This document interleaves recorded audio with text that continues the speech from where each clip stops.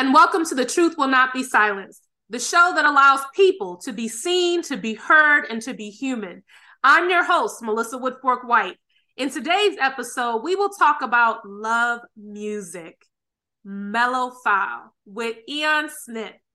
Sharing our stories allows us to be seen, to be heard, and to be human. There will be a special surprise at the end of the show. Be sure to listen all the way through for the details. Our special guest today is Ian Smith. He is an international professional disc jockey, wedding host, radio presenter, event organizer, and former recording artist. Yes, you heard me, former recording artist. He has 3 radio shows. One is weekly every Thursday and Northwest England based. 2 are bi-monthly every other Saturday and based in London. And the third is weekly every Saturday and based in the United States Midwest. Ian loves music, and his music empowers people from all walks of life to be free and happy. He is known as Bass Zone. Ian is currently completing a degree in journalism and broadcasting. He is a loving brother and uncle. Ian is going to share with us about love music, Melophile. Hi, Ian. Welcome to the show. Thanks so much for joining us today. Hi, Melissa. Thank you so much for having me on the show. When I heard the description, I was thinking, is that me? Yes, that is all you, man. Decades of you. So let's go ahead and jump right in. When did you first fall in love with music? I would say from the first time I heard music. So my mother used to have a radiogram when I was a child, and she used to have a collection of 7-inch records that she used to play all the time. Now I'm from a Caribbean background, so my mother's from Jamaica, my father's from Jamaica as well. So they used to listen to a lot of blues and rock and roll, believe it or not. So my first memories of music take me back to like Clarence Strongman Henry, Fats Domino, Sam Cooke. Those are the people that they introduced me to music, and I used to love listening to music all the time. So that's my first introduction of music. And then as I got a bit older, I was introduced to, I've got older brothers and sisters like who were like 6, 7, 8 years older than me. Yes. And they were listening to completely different music to my mother. So I was like, oh, what are they listening to? So they were listening to like Chic and Tavares and all the like 70s soul and jazz funk and Brit funk. So I had a really, and then obviously some of them were into reggae as well. So Bob Marley. There's a ska connection when I was younger. So like ska came through. So I remember listening to My Boy Lollipop by Millie, the Israelites by Desmond Decker. So I listened to quite a collection of like black music. So not just like blues, rock and roll, ska, reggae, and then soul, and then funk, and then jazz funk, and it's all started from there really. Awesome. So growing up in my household, we listened to Motown. Yeah. And so we grew up with that Smokey Robinson, the Ray Charles, the oh my gosh, it's like right there.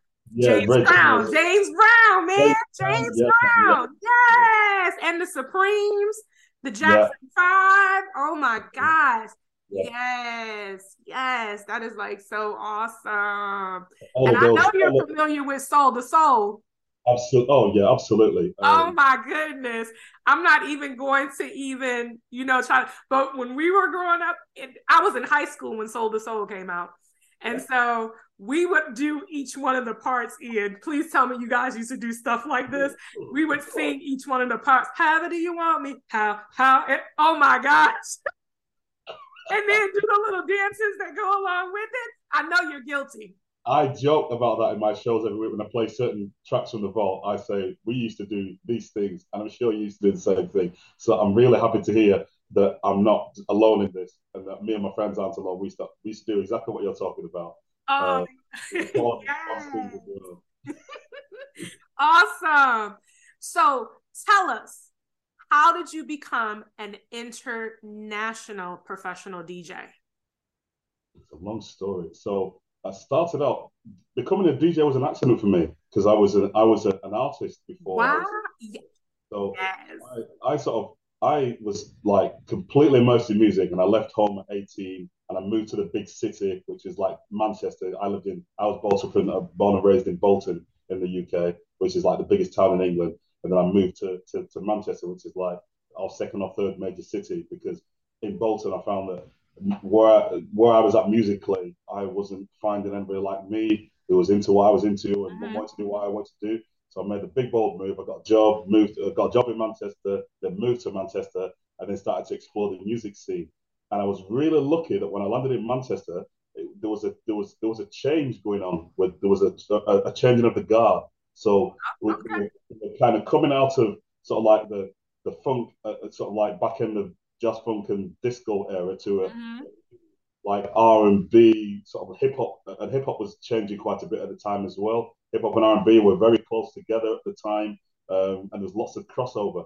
And there was like one section of DJs that were very old school and believed that soul was soul and R&B was R&B, and they stuck together. And then there was a new collective of guys around my age who were like, yeah, I grew up listening to that, but I'm into this, and I don't see why we can't play the two together and why we can't Yeah. fuse the two together in ways as well.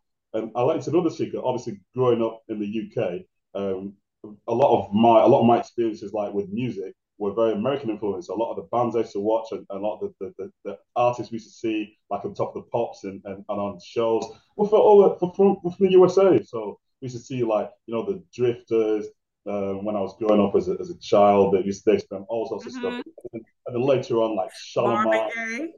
yeah, Marvin Gaye, all those guys, Diana Ross, Al Green. yeah, the Jacksons. We used to see a lot of them. So Yes. it wasn't a lot of that stuff. So I couldn't understand why there was like this. Like the older guys were like, we only play that and we don't like the new stuff.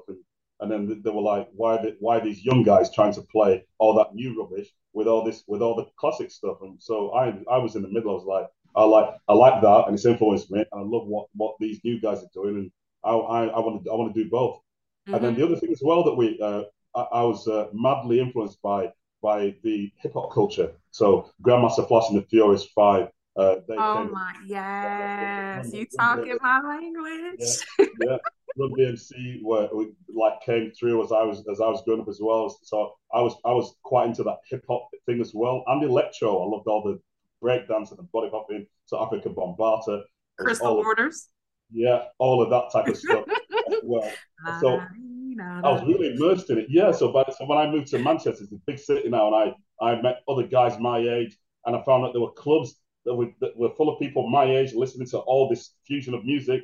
I was in heaven. Oh my goodness, it was a great time to be around. So I started to go out to these clubs and to make some music connections, Mm-hmm. and discovered DJs in there using like two separate turntables with a Mm-hmm. mixer, like I'd seen on the videos, the hip hop Yes. videos from the States. And I'd never seen that before where I was from. The few places I've been to, it was like all built-in stuff, and you couldn't do very much with it. But these guys did two separate 1210s, a mixer, and they were doing all sorts. They were really skilled in scratching, cutting. They could do things with their elbows and the wrists and honestly the forearms. They were doing all sorts of stuff. And then what I found most amazing was they didn't just play one record and let the other record finish. They were Mm-hmm. able to mix records and create new songs like what we call in mashups. I remember witnessing that for the first time live. Someone playing a break beat and then an acapella or something, and you're like, oh my god, how are you doing that? And it just blew my head off. Yes. Blew my head off. Amazing. Yeah, so I was like, oh my goodness. So I was learning to play bass guitar at the time because I Mm-hmm. needed an outlet for all this creative energy I had. And then I started. Then I went and I was like, oh my god! So you can actually make music with two records now as well, and drop things with records. So I got into anyway. I was really lucky. I happened to come across a collective of guys called Mm-hmm. Manchester, and they were really focused on bringing this new format to everybody, and did amass this a humongous sound system. That's the biggest thing I've ever seen, and the bass used to like tear your chest out, but it sounded amazing. Okay, Um, so what was the name of the group? Soul Control.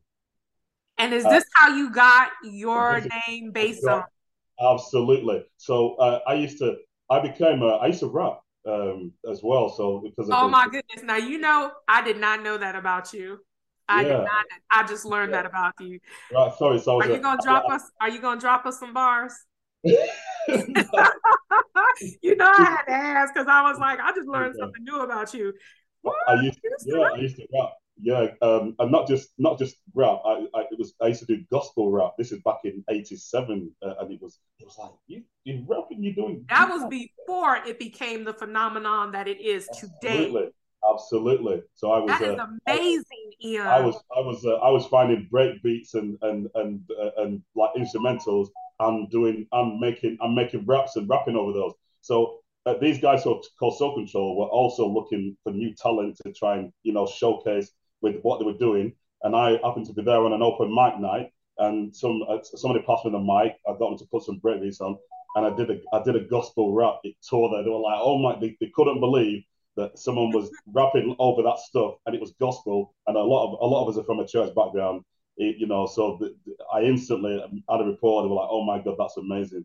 I Um, have to ask you, where can we listen to your record as an artist? Where can we find it? as my right, I haven't given Yes.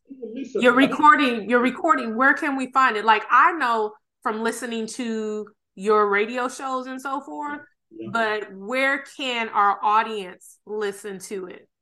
right. So we have my band is on YouTube, and it's called my band was called Three Flow. So if you go onto YouTube and type in three and then FLOW Three Flow, and Sending Out is the single that we released, and I rap on that as well. That's the only thing that I've got that I've got recorded. We've been rapping on it. A lot of people were surprised when they heard the rap. Until they Oh saw the my video, goodness.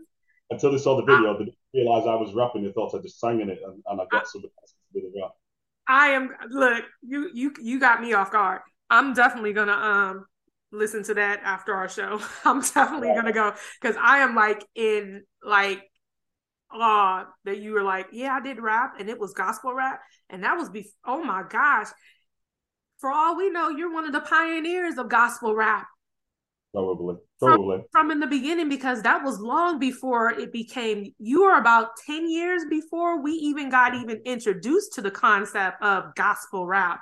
Yeah. They were still frowning down on it. It was all about the Yeah. Winans Thank you. and Shirley Caesar, and they wasn't trying to hear that. But then, in order to bridge what you talked about earlier, Yeah. when you fell in love with music, Yes. about bridging the gap and bringing everything together, they eventually realized that with that gospel rap, they're going to have to bring their generation and the younger generation together and formulate something that's so powerful. Thank And you. so that's what eventually happened. And so, Yeah. yeah, I'm going to go and, oh, yeah, I'm going to have to go back. I'm going to have Yeah. to go and listen to Yeah. that. I was always about trying to reach different people. How do you reach those people? Yes. And a lot of people didn't understand it and just thought I was inanely a little bit of a demon. Thinking, why are you trying to introduce that? But We're when not. I listen to your music, I feel that.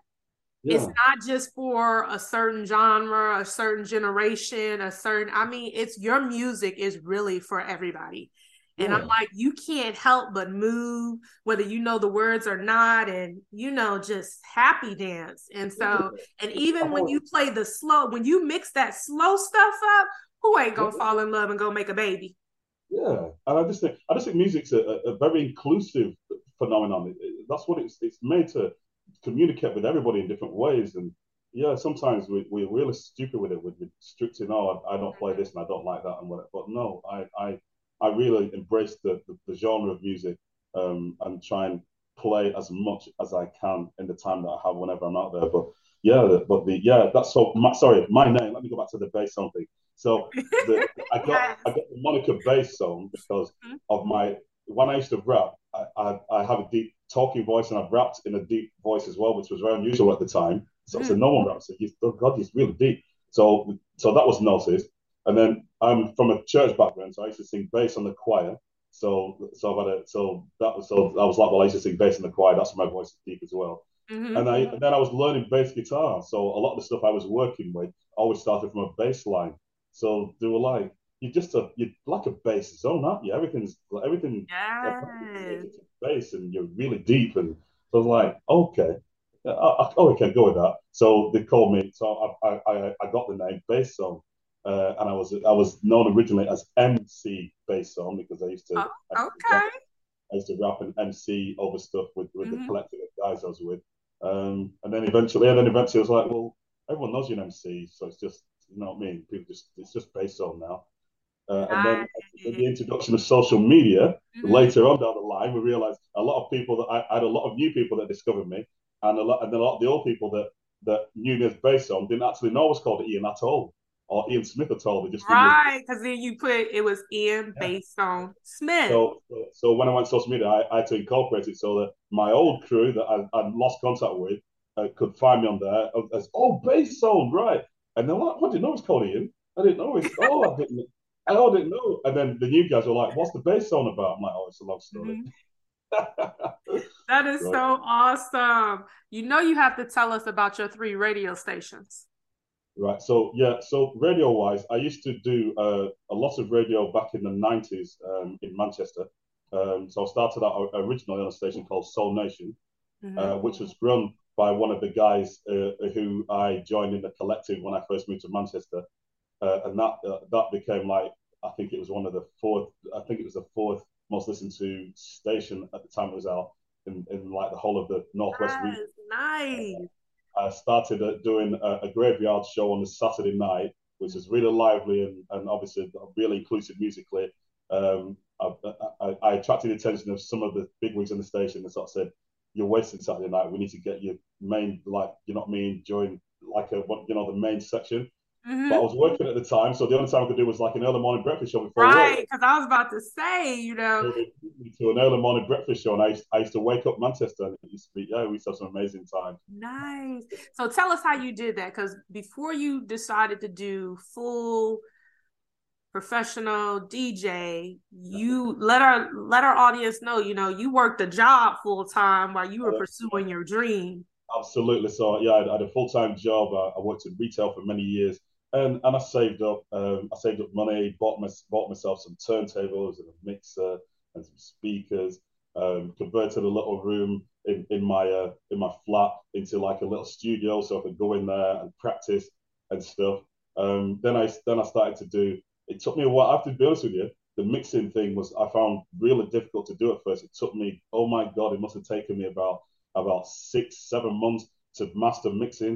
It was like Mhm. some nights I get after work and I was Wait, like, you taught yourself how to do this and by yeah, watching other DJs? yeah, yeah, So no formal training. You were like, yeah, no, I'm just going all in. I'm gonna learn how to do it from the professionals, and I'm gonna. absolutely, Oh yeah. my So goodness, yeah, that's so I DJ amazing. friends. I used to go to events and I'd watch what they're doing. I'm like, right, okay, I'm gonna learn that. So yeah, I went home. Took me several months until I worked out the formula. I'm like, right, that's the formula. Let me try this record with this record and it mixed. I'm like, okay, let's try a different genre. Let's try this one with this one, and it mixed. And I'm like, okay, brilliant. Let's do cross genre. So let's have like something like rocky and something housey, and let's see if I can do that. And it mixed. And it's like, okay, let's try some hip hop with something like on a soulful house tip. And I managed to, and I was like, okay, and I mixed. I'm like, right, I can mix. So after after, Wow. after I did all the process and like realized right, I could mix, I then started to put out mixtapes everywhere. Mhm. So I used to give them to like Oh friends, yeah. and then Well, friends started to give I grew up friends, with those and mixtapes, then those yeah, undergrounds and then I had and friends CDs. who used to drive Yes. taxis all day, and they were like, "Oh, the radio's rubbish. Have you got any mixtapes?" So I started to supply all these taxi drivers with mixtapes, and everyone would get in the car and said, "Oh my god, the music in your car is amazing. I want you to. I'm going to call you all the time to take me because you got the coolest music." So I used to supply these taxi drivers. Some of the taxi drivers knew people that had clothes shops, like in the centre of where I lived in where I moved to Bury. So I used to supply lots of clothes shops in Bury with like cool R&B hip hop tapes. So when people were shopping, they were listening to your music. Yeah, and they didn't realize Oh it. my So, goodness. I was, so all of a sudden, like I had this network of people that I used to supply mixtapes to, and then I was like, right, okay, so people know what I can do and they like it. I need to find like I need to start doing events. I want to get out there and play what the people like. So I joined up with another friend of mine, new friend of mine that we got talking to at a party, and it turns out he used to collect records like I did, and was doing a similar type of thing, but he hadn't really thought about taking it out to the public, putting it out. I'm like, no, we need to do this. I need to do it. You need to do it. Let's do it together. So we got together, went approached some venues, and we got a Monday night in a local pub in the centre of Bury. Um, Invited lots of people we knew and all the people I used to do the mixtapes for and stuff. And they came out and it started from there. They had a great night. They're like, yeah, you need to do these all the time. So we got a residency there every Monday. And eventually we found another residency somewhere else on a Thursday until eventually we were able to get Saturday nights in places. And and we just carried on from there, really. Awesome. Oh my gosh. I'm still mooning over the part where you're like, yeah, I did gospel rap long before it was gospel rap. And yeah, you were good. And so I absolutely love your love of music. Yeah. So can So I was going to say, and I love when I listen to some of the new gospel rap now and the new contemporary gospel stuff. I'm like, this is where I love that we got there, and this is where we're at now. So sorry, yeah. yes, it's amazing. So tell us how does sharing your story today help others and what it is that you're currently doing.